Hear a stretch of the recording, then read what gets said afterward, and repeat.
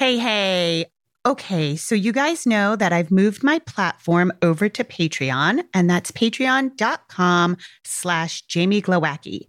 So everything is moved there. That's where I'm now housing all my parenting content. For $1 a month, you can access all the episodes of my podcast, but no worries if you don't want to do any financial commitment at all. We'll continue to release selected episodes here on your favorite listening platform.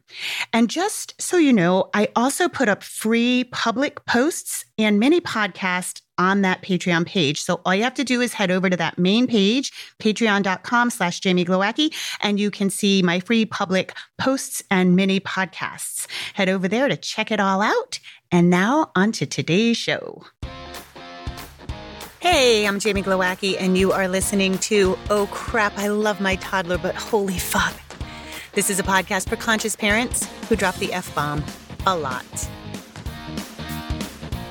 Hey, you guys. And continuing my conversations with people who I find fascinating. Today, I'm here with Jessica Suero. She and her husband, Will, and their kids, Avalon and Largo, are world-traveling, homeschooling, best kind of bohemian vagabonds you ever want to meet. They have an amazing YouTube channel and a company called World Towning. And I have so many freaking questions I want to ask this woman. Like I want to sit and keep her in my back pocket and pull her out. Welcome, Jessica. Thank you so much for having me. Thank you for that grand introduction. I hope I live up to it. I feel like we need like a couple of bottles of wine, some cheese, a baguette, and like 6 hours to talk, but we will do the best we have in the time that we have. All right. Was there anything I missed in the intro that you would like people to know about you? No, I think you did a great job. And if anyone wants to follow us, we're World Towning on all social media. And you can pretty much find us there all the time. Okay. And Avalon is a junior in high school, correct? Correct. And Largo is middle school? Well, actually, Avalon, I guess now that it's, we're in the summer period, Avalon is going into her senior year in high school and Largo is going into his freshman year in high school. Oh, wow. Okay, you guys, we're not going to talk about this today, but go check out their YouTube channel because she just did a video about homeschooling high school with Avalon. Avalon has dreams to go to upper level university. This was the most intense, amazing homeschool video I've ever watched. And I've been homeschooling a long time and I've been watching a lot of homeschool videos. And I found it fascinating because I am a wildly different homeschooler and my son does not have such aspirations. So he's more of a trades kid. And so I've had to shape my life to suit that. And it's been amazing. What was your decision to go on the road? When did you guys start? Like 6 years ago, right? We're on our 7th year. We'll be starting our 8th year in October. And Will and I had always wanted to travel with the kids, but we were responsible career people. And we had no idea that you could just do this on your own. Like our plan was to go through his corporate accounting job and go as expats, go with a package where it's nice and safe and secure and they pay for your housing and they pay for the kids' private school. You can fly back twice a year to get your teeth cleaned and all that kind of stuff. And I don't know, 6, 7, 8, 9 years later, it took us 7 years to actually launch on our own. A lot of those expat packages kept falling through for us. And by the time we got to the point where we're like, I don't think this is going to happen. I don't think they're going to send us. Stuff was happening with the companies and we were a family of 4. So it was a lot more expensive to send us than 2 young professionals, pre-kids. And we had to make a decision like, okay, how are we going to do this? And if we're going to do it without the company, is that even possible? Do people do that? And we came to the conclusion that it just wasn't going to work. And that maybe our compromise would be just going traveling summers. I worked from home already. I had a graphic design business. My husband would be able to come for us for his 2 or 3 weeks vacation a summer. And we would separate for the summer and I would travel with the kids in the summer and try and balance my design business while adventuring with the kids. And so we kind of took this out on the road for practice and did a summer in Paris. And my husband was actually able to come with us because the company, long story short, but the company said, you can go work from the Paris office for the summer. So he came with us. I worked every other day. So I'd spend a day working at home in our rental apartment, trying to manage the kids, keep them interested, give them projects, have them doing research about Paris while I was working. And then the next day we would go out and adventure. And it was exhausting. Our toilet broke all the time. Our daughter got mono and was hospitalized for 5 days. We just had a crap shit apartment, broken air conditioner. It was just awful. But we came out of the summer going, wow, that was a pretty cool summer. Our kids thrived, our relationship thrived. We were able to work and adventure and parent and do all this kind of stuff at the same time. And we realized, hey, we could probably do this on our own. So why don't we try and do this? So we came back from our summer in Paris and we gave ourselves 12 months to sell all of our stuff, to figure out how to handle medical, to kind of try to learn how to homeschool because we had never done that before, to figure out visas, where we were going to live, how we were going to learn the languages, all that kind of stuff. And 13 months later, we left the United States for Costa Rica. And the catalyst for all of this was that we felt that there was such value in learning out in the world and our children learning beyond the boundaries of the four walls of a gray or tan or whatever classroom. It's not that we were anti this. We just felt that there was a better option, an additional option. And at the time, we had our kids in a private international school and we were paying a crap load of money for it because we wanted international. It was a language school. So we wanted the language. We wanted international community. We wanted an education. It was an IB program. So an education that had a more global approach.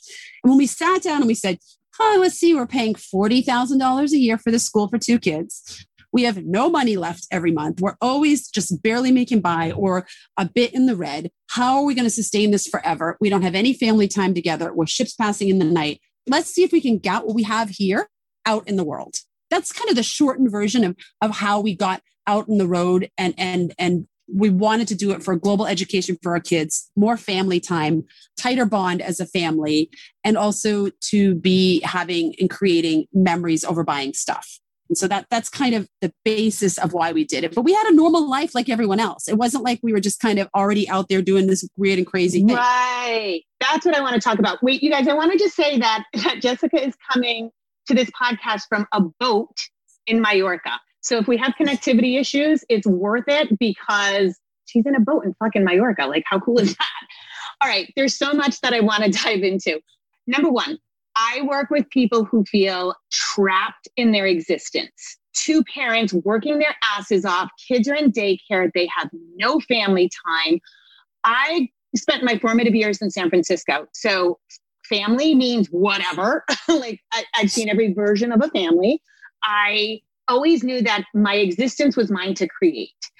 And if I was unhappy with my job, I could create. I've always been an entrepreneur. I've always had my own business because I'm a bitch who cannot work for somebody else because I'm 53 years old and I'll be damned if I'm going to ask you if I can go to the bathroom. Right? Like, so I never played well with others. So I had to become an entrepreneur. But I try to tell people all the time, like, you can create your world. And I think people are so afraid of stepping out of that box. What if I fuck up my kids? What if I get lost? What if I get attacked in Africa? What if I what if I can't get my teeth cleaned? I think the first thing we all need to realize is we're all going to fuck up our kids. So it doesn't really matter where we are in the world, right? We're going to do something wrong. Yes. And once we realize that we're going to do something wrong in this equation, then that opens up our freedom to say, okay, I'm going to do something wrong. So why not try this something different? Because inevitably, if I stay right here, I'm going to do something wrong. And if I go over here, I'm going to do something wrong too. So why wouldn't you just kind of take that leap? It's funny when you said, the people that are listening to this feel stuck and like, ships passing in the night. Like I actually got a lump in my throat. Like my eyes started to well a little bit because I remember that feeling. And how awful it felt and how it felt like, gosh, is this all there is for our family? Is this what happens? Is this that you buy the house and we had a pretty wild and crazy life kind of before kids. And then life got very different because we felt like this is how it should be, but it didn't feel like we were honoring what we felt was best with how we wanted to raise our children.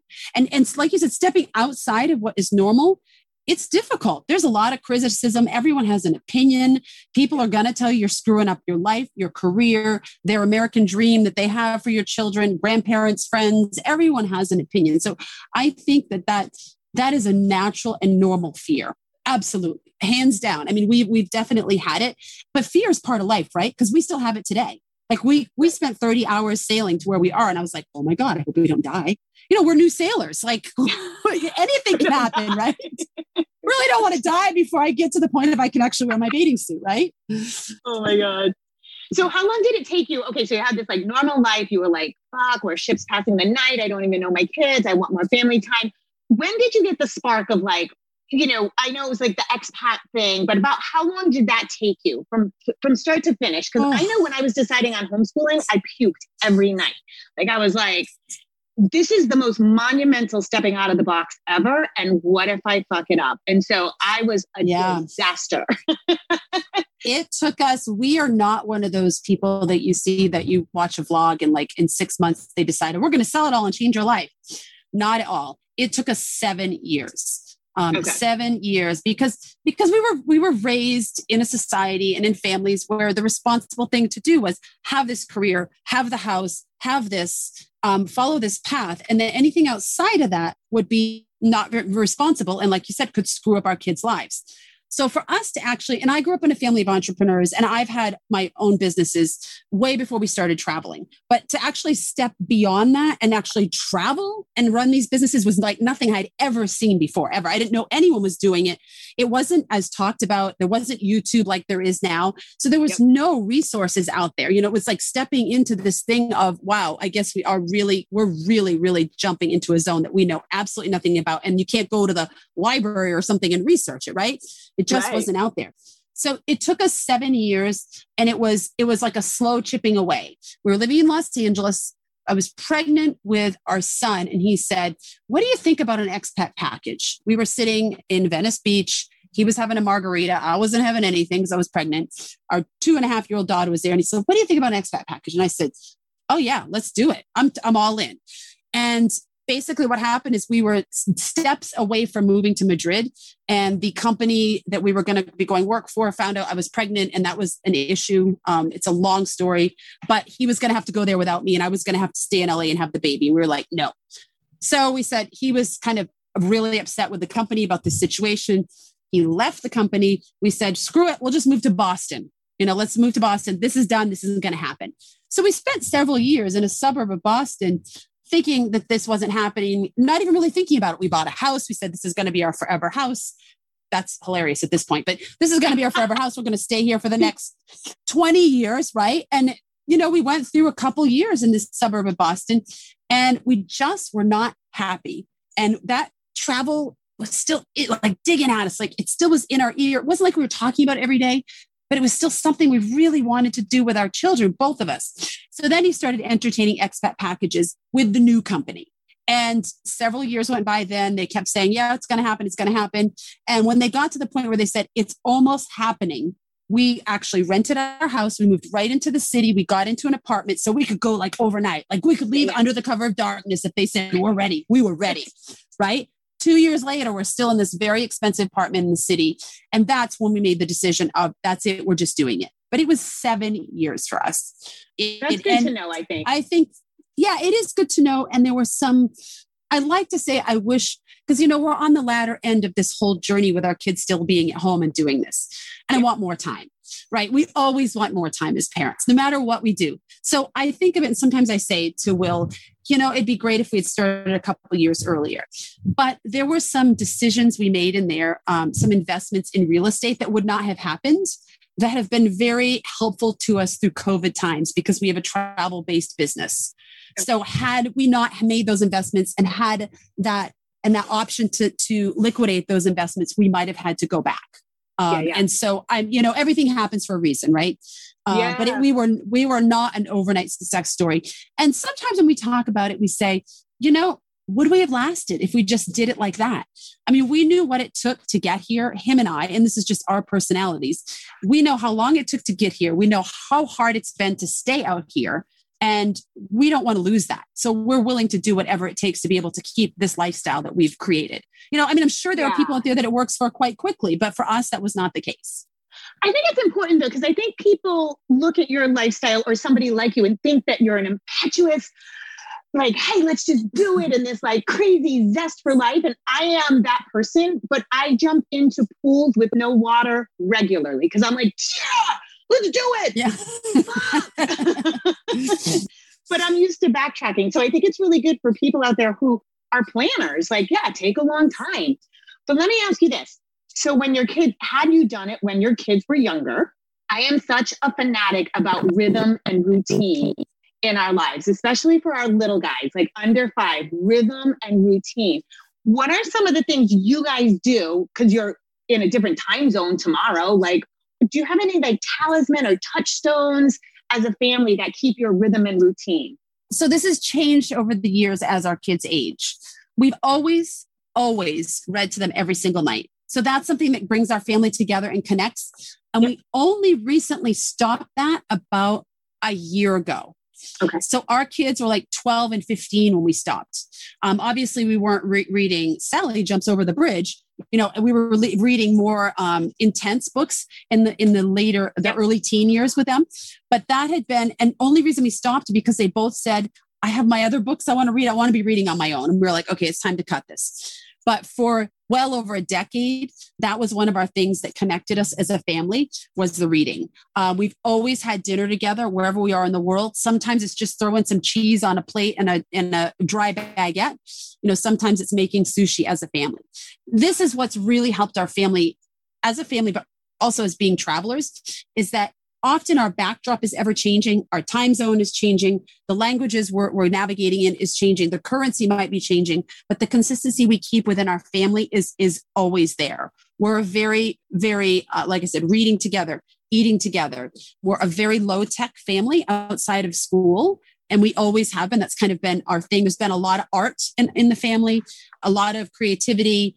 And those things kind of keep us centered and together and refocus us when we're struggling.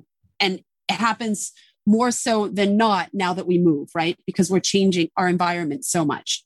Yeah. Not as much when we lived in an RV and now that we're living on a boat, but when we were traveling via Airbnb or hostels and stuff like that, we had to really make sure we kept those, we call them traditions. You can call them whatever you want, but those consistencies within our life as a family, we kept those things consistent. So we felt connected. And often people will say, well, there's no stability in the way that you're living your life. And you don't have a home. I'm like, we have a home. We just don't always have a house we put it in, right? The stability is in these traditions and these rituals that we create as a family to connect us deeper. So I hope that answered your question. Oh my God. You're like, I feel like telling everybody listening to this, I told you so. Because to me, home is in the heart and your house can change. And I have a lot of private clients. I have a lot of people, a lot of patrons who talk to me about, the pandemic screwed everything up and people are shifting. They might be living with their parents and they don't. I said, listen, I call them touchstones. So the traditions, like, and reading, I always say, like, if it's not in the evening at 3 o'clock, everybody sit down and read. Dinner or breakfast or lunch, it doesn't always have to be, but one meal, so that you have these touchstones throughout the day. And it doesn't matter where you are because the connection is there and you can move as a unit. Your family culture is intact no matter where you are. Absolutely. And another one I just thought of is that this would really only apply to, say, someone that's a stay-at-home parent or someone who works from home. But we have always had a policy in our home that if you have a question about something, if you're struggling about something mentally, emotionally, whatever the case may be, you can interrupt us. Now, if I'm on a podcast like this, they're not going to come interrupt. But when I get off, if they say, well, you know what, I'm not feeling it, my stomach hurts, or I'm really struggling with this thing in school, or my friend said this and this upset me, we have basically an open door policy all the time. And some days that means we sit down at our computer at 8 a.m. and we don't finish till midnight. And it's not always because we're working long hours. It's because we maybe took a 2-hour break in the middle of the day to work through something that they were having trouble with or struggling with. And I think that, I know that's not always the case for everyone because, some people are going to an office, but I found it's not always easy if you're working from home to stop and kind of get out of your train. And then sometimes it takes you a half an hour to get back in. But I've found that time where they can come and know that you're accessible has been really, really helpful for them to have that connection with us. Absolutely. But now you bring up a couple of points. How are your kids doing with friends? Because I asked this specifically. So I've been homeschooling Pascal since I took him out of first grade. And everything was fine. It took me a long time to land on unschooling. When I first started homeschooling, I thought they were whack jobs. Now I'm one. But right around middle school, he expressed loneliness. And I asked him outright, I said, do you want to go back to school? And he said, no. And I said, well, then we need to stop everything and figure out this social component. And so we really even let academics go by the wayside because I said, this is really important. And what I noticed, especially with, it seems, boys, is they just need a couple of core tread guys, like that are their people. And so I was curious how you navigate that with Avalon and Largo. Okay, so let's talk pandemic and pre-pandemic. Okay. Pandemic's been incredibly difficult for them. How we normally navigated social has been thrown out the window, and we've been in France most of the pandemic and locked down extensively. And we had a lot of friends within 2 hours that we could not see. So the pandemic was just like everyone else. Our life is no different. Our complete social aspect of our life was blown up, locked in, and it was awful. So I'm not going to talk on that too much because I'm hoping at this point we're coming out of it and people are, we're all struggling, but we're finding our way back or finding our way to the new area we want to go to. So before that, social had never, ever been something that they questioned or missed or anything like that in the younger years. We have always put a huge amount of effort into the social aspect of our lifestyle, even when Will and I didn't want to and were exhausted. It didn't feel like socializing, or maybe didn't feel like socializing with these certain people. We still made the effort. Just to give a couple of examples, when we moved to Ecuador and France, our son was going to a local school there. Our daughter wanted to be homeschooled, and he was going to a French-Spanish school. And immediately, within 2 weeks of school, we sent out an invitation to every kid in his class and said, you and your family is welcome to come to a party at our house. We didn't speak the language. The Spanish, my husband spoke, but I didn't speak any. France, neither one of us spoke the language. We just said, that fear thing, we just said, the hell with it. We're just going to invite people. And some will come and some won't. And some of the people that come will be like, this is weird. This family's weird. They're homeschooling a kid. And this one's going to school, and I'm going to be honest. People did say that. And then other people were like, oh my God, where have you been my whole life? I want to be friends with you. So we made a real effort to form these tribes and communities for the first 3 years of travel because we spent 9 to 12 months in one location. So we made local friends. We're also part of a lot of Facebook groups of other people that were traveling a little bit faster. So when they would come through wherever we were, we would connect and hook up. So there was a lot of social in those first 3 years. And the kids, I don't even know if they wanted that much, but they got it. Avalon and I were part of local homeschooling groups. So we met with other kids and parents and families on Fridays. They were all unschoolers, by the way.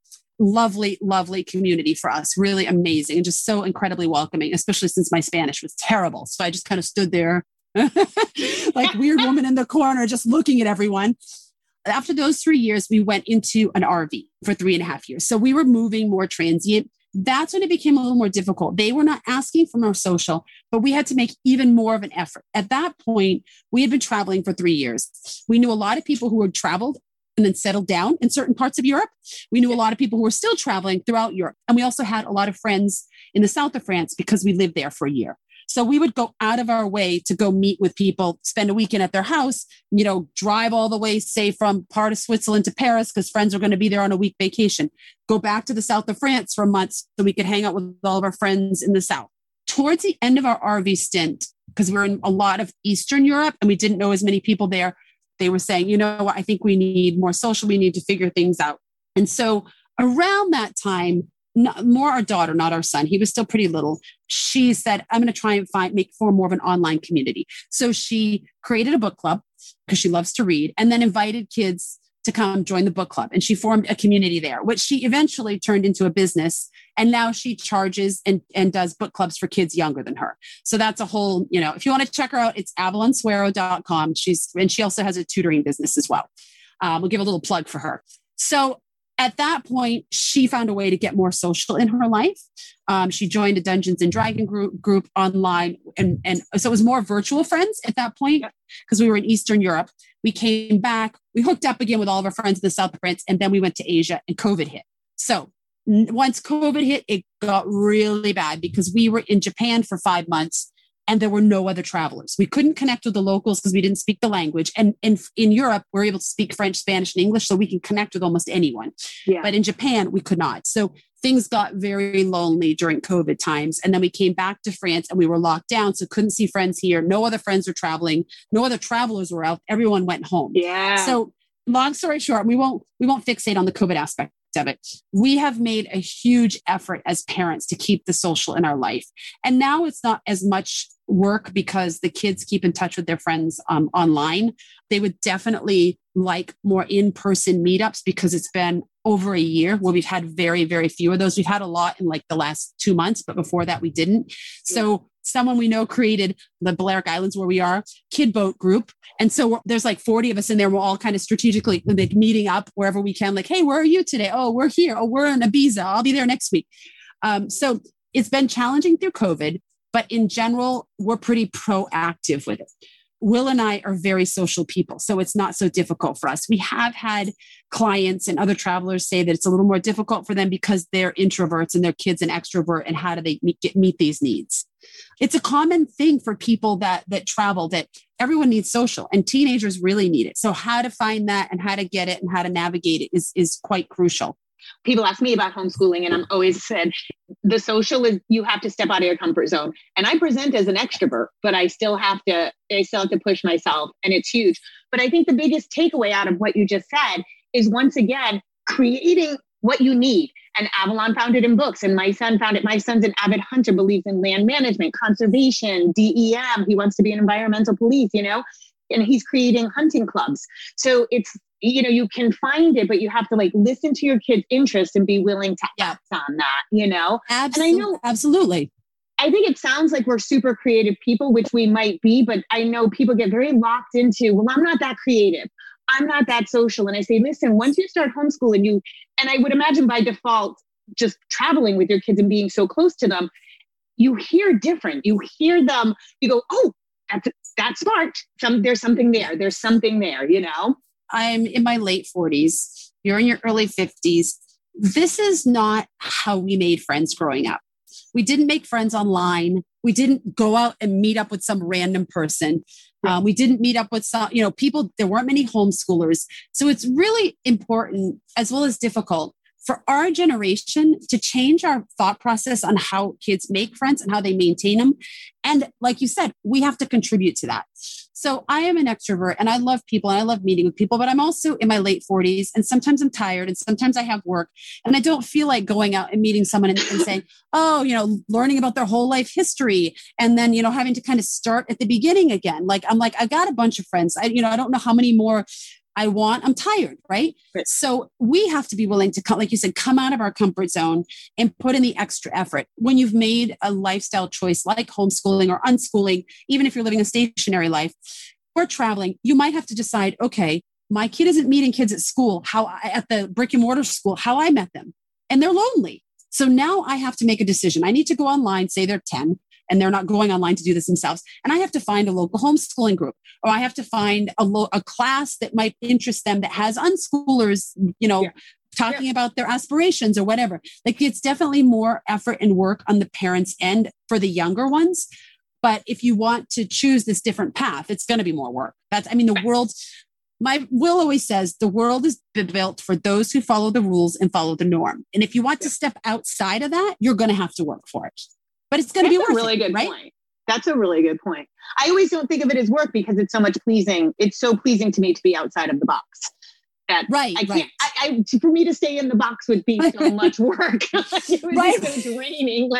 I'd rather do the extra social work.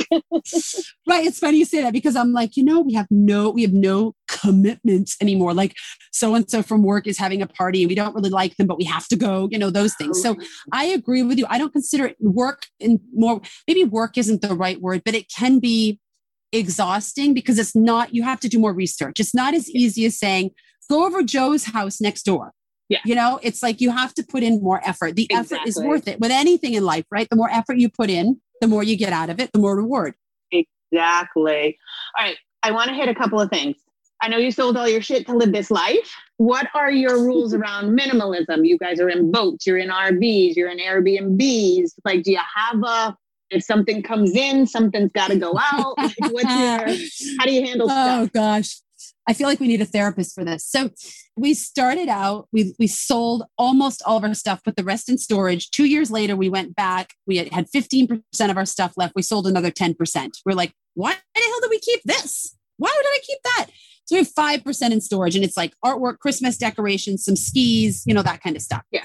When we left the United States, we left with 8 bags and 8 carry-ons. So you get 2 free checked bags and 2 carry-ons per person. We left with a sewing machine, a guitar, a dog, all of this stuff. So we left with what seemed like very little, but is so massive now.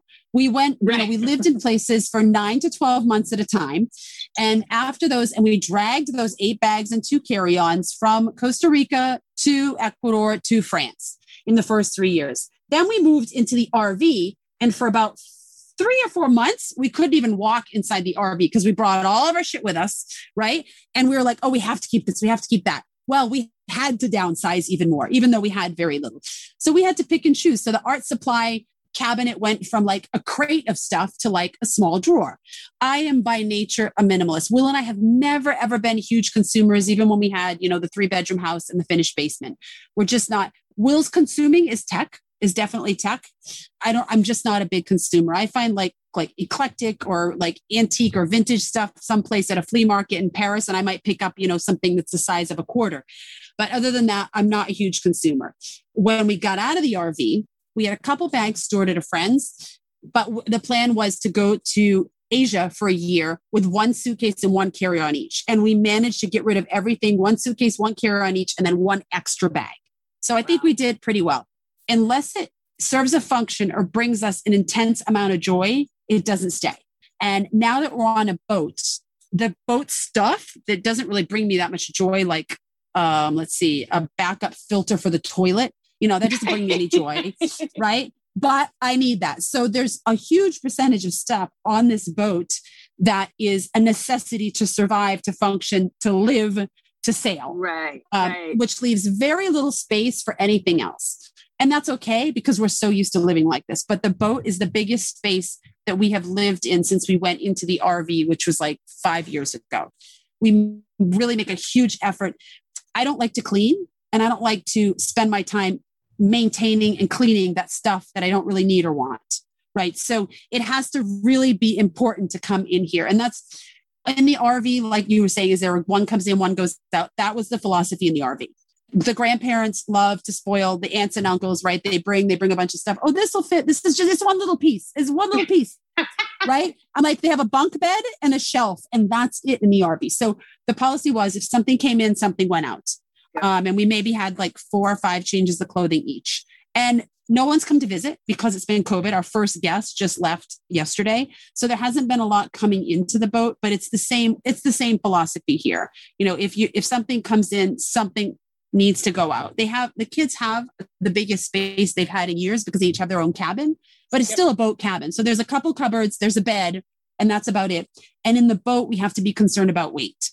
Yeah. Because it's dangerous to be overweight. So we cannot be loading up stuff here. So yeah, we're definitely minimalist. When we sold all of our stuff, we sold it. My husband is a recovering accountant.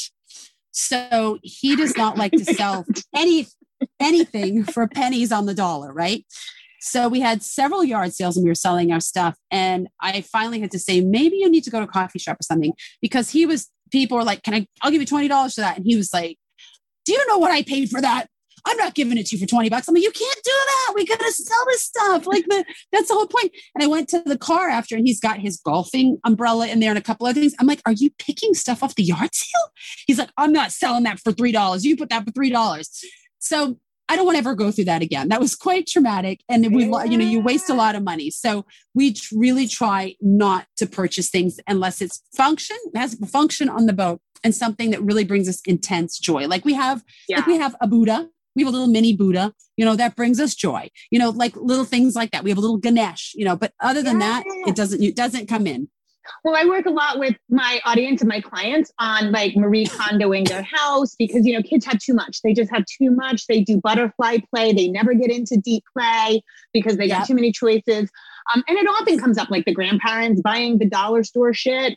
Or what do you do? Like we hunt and we snowboard. So we've got stuff, but it brings us so much joy and it's experiences. Like, again, we go back to that experiences over the stuff. And am I going to collect this because it's going to serve me? But I want to tell you, I moved recently. Last year, I bought a house mid-pandemic, a little stone cottage in the woods. And I went from 2,000 square feet to 600 square feet. So I had to make bold choices. And I'm a minimalist by nature too. And I was like, these pots and pans can't come. I need one saucepan. I need one good fry pan. Yes, right. I don't need this many pint glasses. I don't need this much silverware. But I get to my house and I'm unpacking, and the choices I made, I saved my Magic 8-Ball. I saved my fire batons that I used to twirl in the circus. I saved all my circus costumes. And I'm like, no, I don't need pots and pans, but the Magic 8-Ball is how we make decisions. So right. And it brings you joy. It brings me joy. Yeah. It's interesting you say that about the grandparents. I want to give a tip for people because the grandparents, if you're listening, we love you, but it was really, there's no but, we love you. It was really difficult to transition the grandparents away from that because that's how they showed love. And that's a generation thing. I mean, it's a cultural thing. It's a generation thing. Clearly people my age are doing it too. And we had to really sit down and say to them, we actually used the kids as an example and said, what did this grandparent get you for Christmas 2 years ago? Well, I don't know. What did they get you for their birthday this year? Oh, they got me that skydiving trip or whatever. So we really kind of tried to transition the grandparents to giving the kids experiences, even if it wasn't something that they could do with the kid because we were traveling or we lived in a different state, but giving them experiences so that they had this memory of what they did and who thought of them and gave them that experience rather than some cheap plastic junk that's going to be thrown away. And we started making this transition before we became full-time travelers because one year we got so much plastic on both ends, just junk that they would never use. And after a couple months, they didn't use it, right? And we just threw it away and all this money going down the drain. And we were like, what are we doing? Yeah. So now the grandparents will either purchase an experience, like they'll say to us, you're in the south of France, our son wants to be a pilot. And so my parents will say, I want to buy him a pilot lesson. They're not really called lessons at this age, but an experience, a piloting experience for his birthday. So they will transfer money or send money, Cash App or whatever, Venmo, and say, this is for him to go and take a flight lesson. And I think those are, for anyone listening, I really try it out with the grandparents. It's going to take a while to get them to transition, but take photos and videos when your kid is up, say like our kid taking that flight, and then share it with them and say, look how much joy this has brought him. He will remember this for the rest of his life, that you are the one who supported this dream of his that he had, or this experience that he wanted to have. I think you're bringing up two really important points, because I always say that, and everybody who listens to me tries to ask the grandparents for experience, but the grandparents want the joy of the opening the present. They also, I think because of our age, they were Depression era kids. Yes. And so they love dollar store shit. Like, look at all the plastic I got for $1. So they like, that means more to them. And so, but I like, you guys listen to what Jessica said, film the child doing the activity. Thank you, Grandma and Grandpa. I love this so much. That's really important, because then they see the joy. And also, I like how you said we transitioned the grandparents. So it's not one Christmas. You can't say this to your mother one Christmas and expect it to change, but it's going to take a couple of holidays and a couple of years before they're like, oh, wait, this is better. And what we do is, we're not like, you have to do this. We just suggest it and say, this really, not only does it work for our lifestyle, because we travel, we can't be carrying all this stuff with us, but it brings the kids joy. And sometimes this is a hard thing to say, but if you ask them why they're buying all this plastic shit and whatever, it brings them joy to do it. But isn't the idea to bring the kid joy? It's wonderful that the grandparent is doing that. But once you sit and you say to them, it brings you joy. And of course, you're the grandparent. We want you to be happy and have joy. But isn't it more important for them to have joy? And, right. And you to see.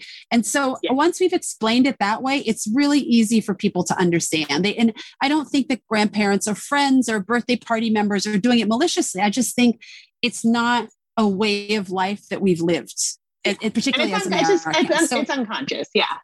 Yeah.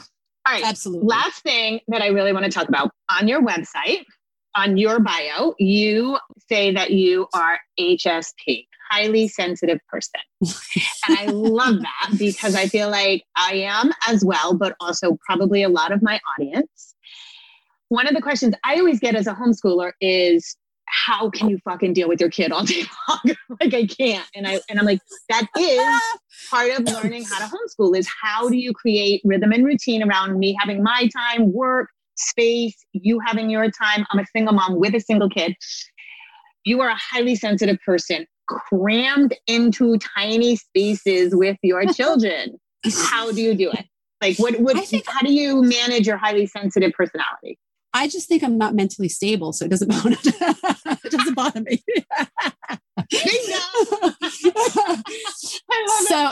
So for me, here's the thing with me. It's changed over the years as I've aged. But when we had our daughter, I had a corporate design job, and I went to them and I said, I want to work my 40 hours in 3 days because I want to be home with my child the rest of the time.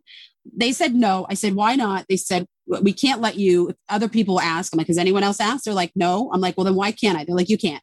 So I went back to work after my maternity leave for 3 months, and then I quit.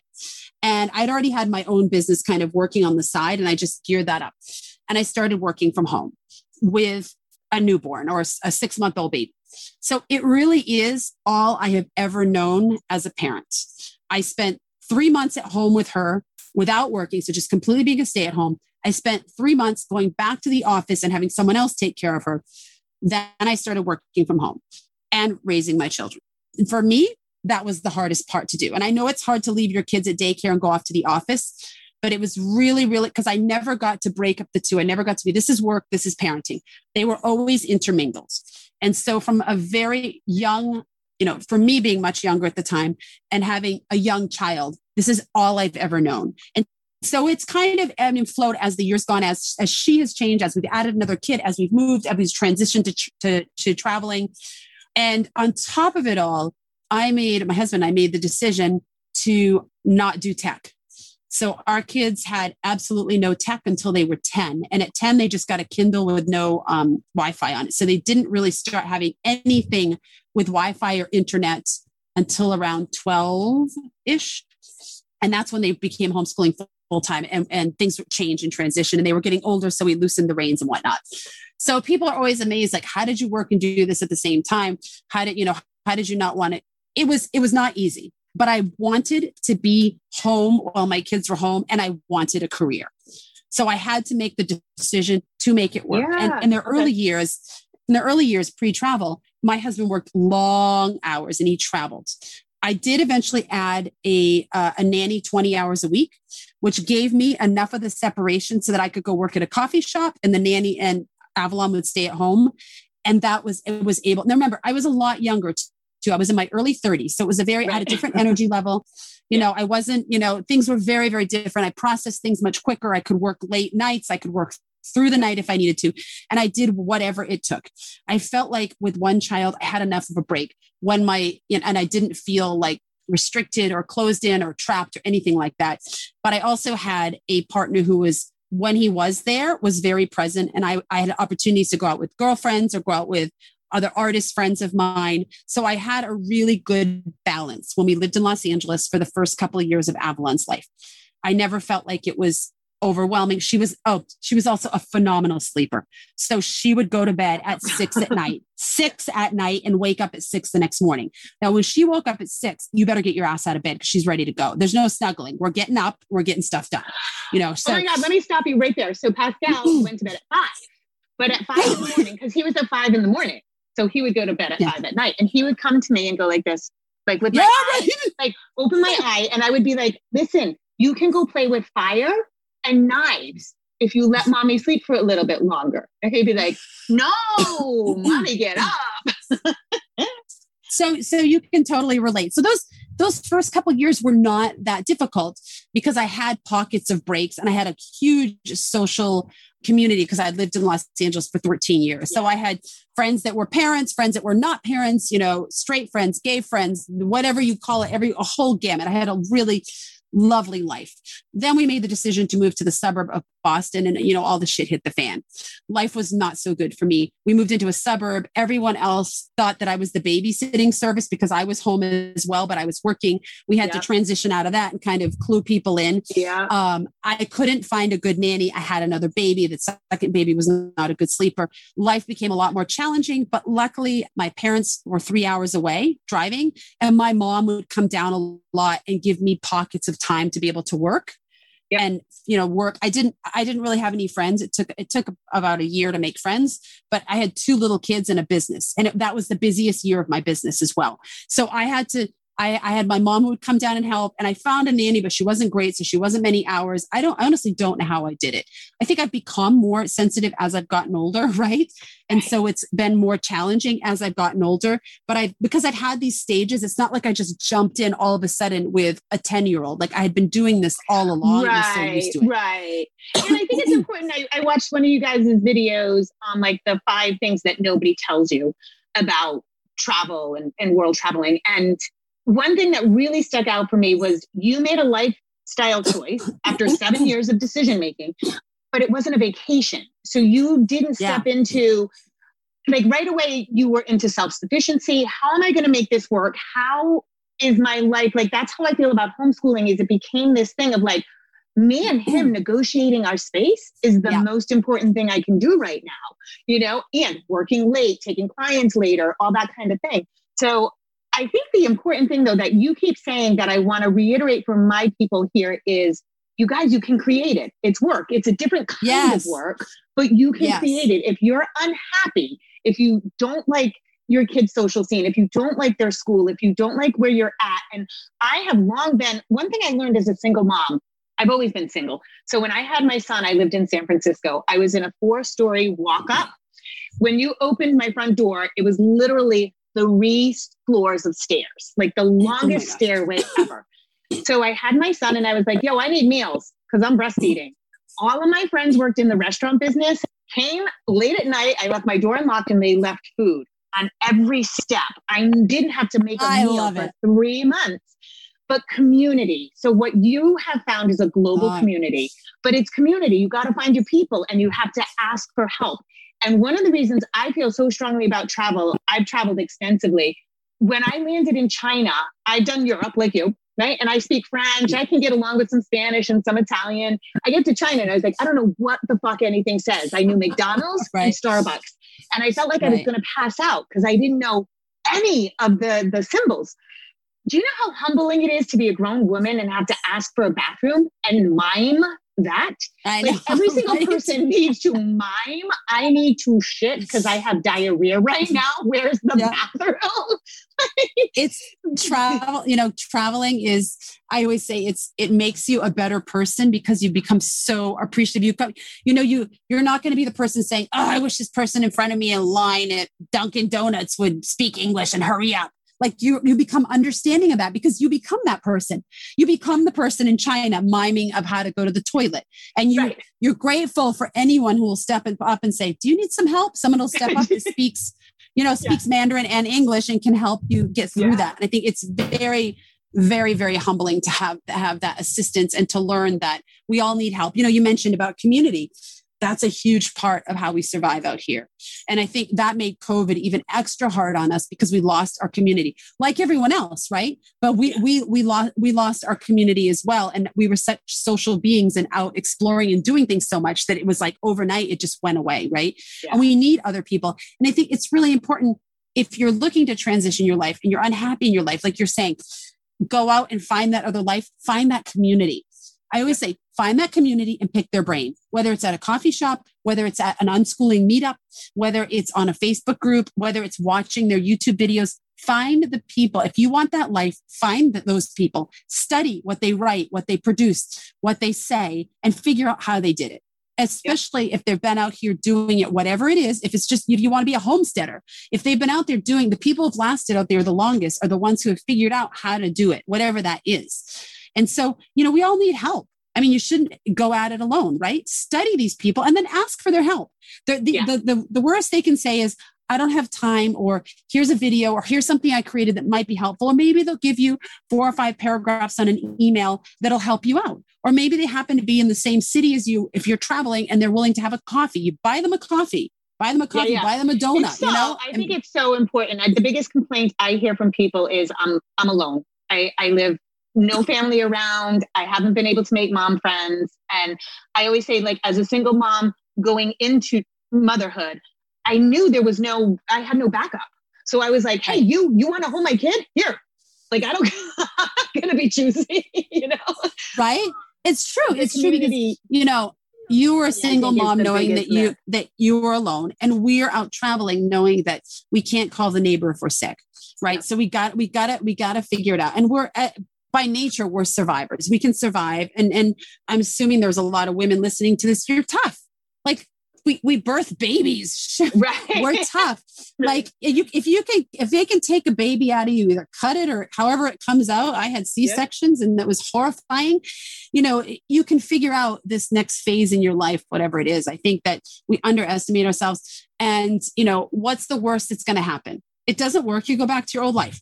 You know, you may lose a little bit of money on the way, but maybe you've learned something. Maybe you've grown. You know, taking that first step is really hard. And I say that from someone who had this fear of living on a boat. And even though I wanted to do it, it's been the scariest thing that I've done.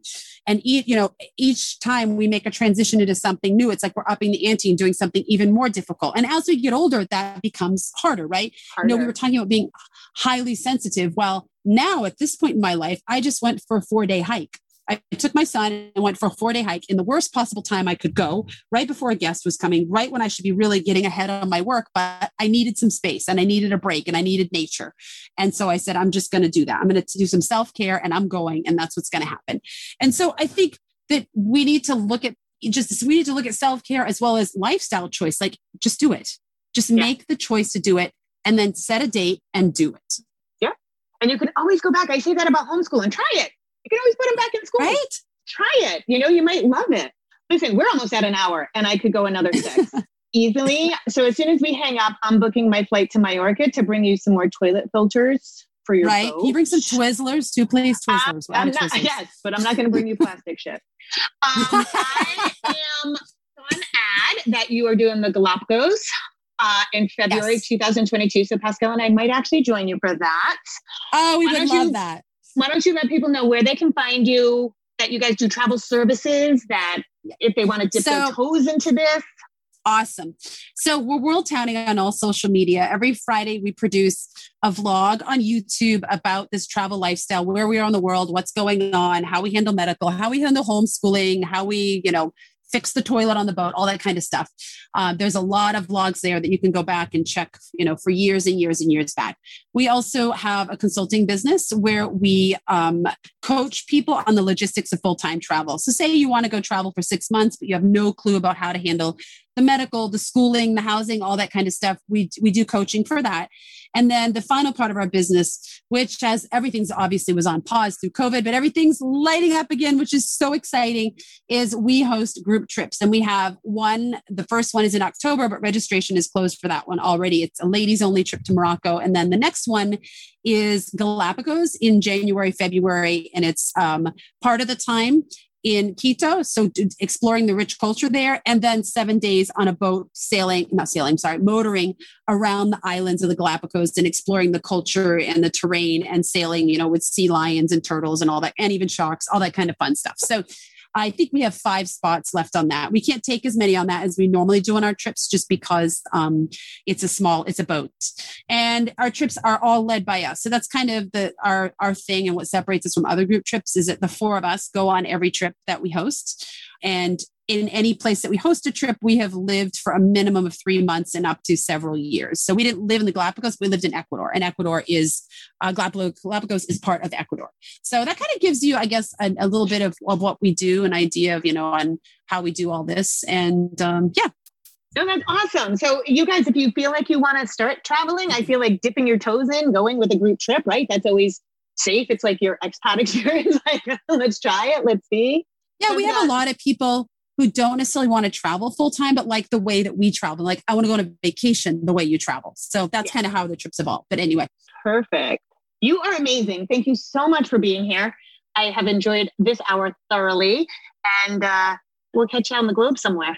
Yeah, thank you so much for having me. I love that you asked, the deeper questions and didn't ask me what my favorite country is and all that kind of stuff, because that's so boring. I love that you got really into the nitty gritty of it, because that's what really matters. Right? That's how we get other people kind of living their authentic life, right? Whatever it is, to see that other people out here doing it and we're not totally crazy, just a little crazy, right? So thank you. I think you might be a lot crazy, but that's okay. All right, take care, Mama. Thank you. Bye. Bye. All right, I'm going to sign off for today.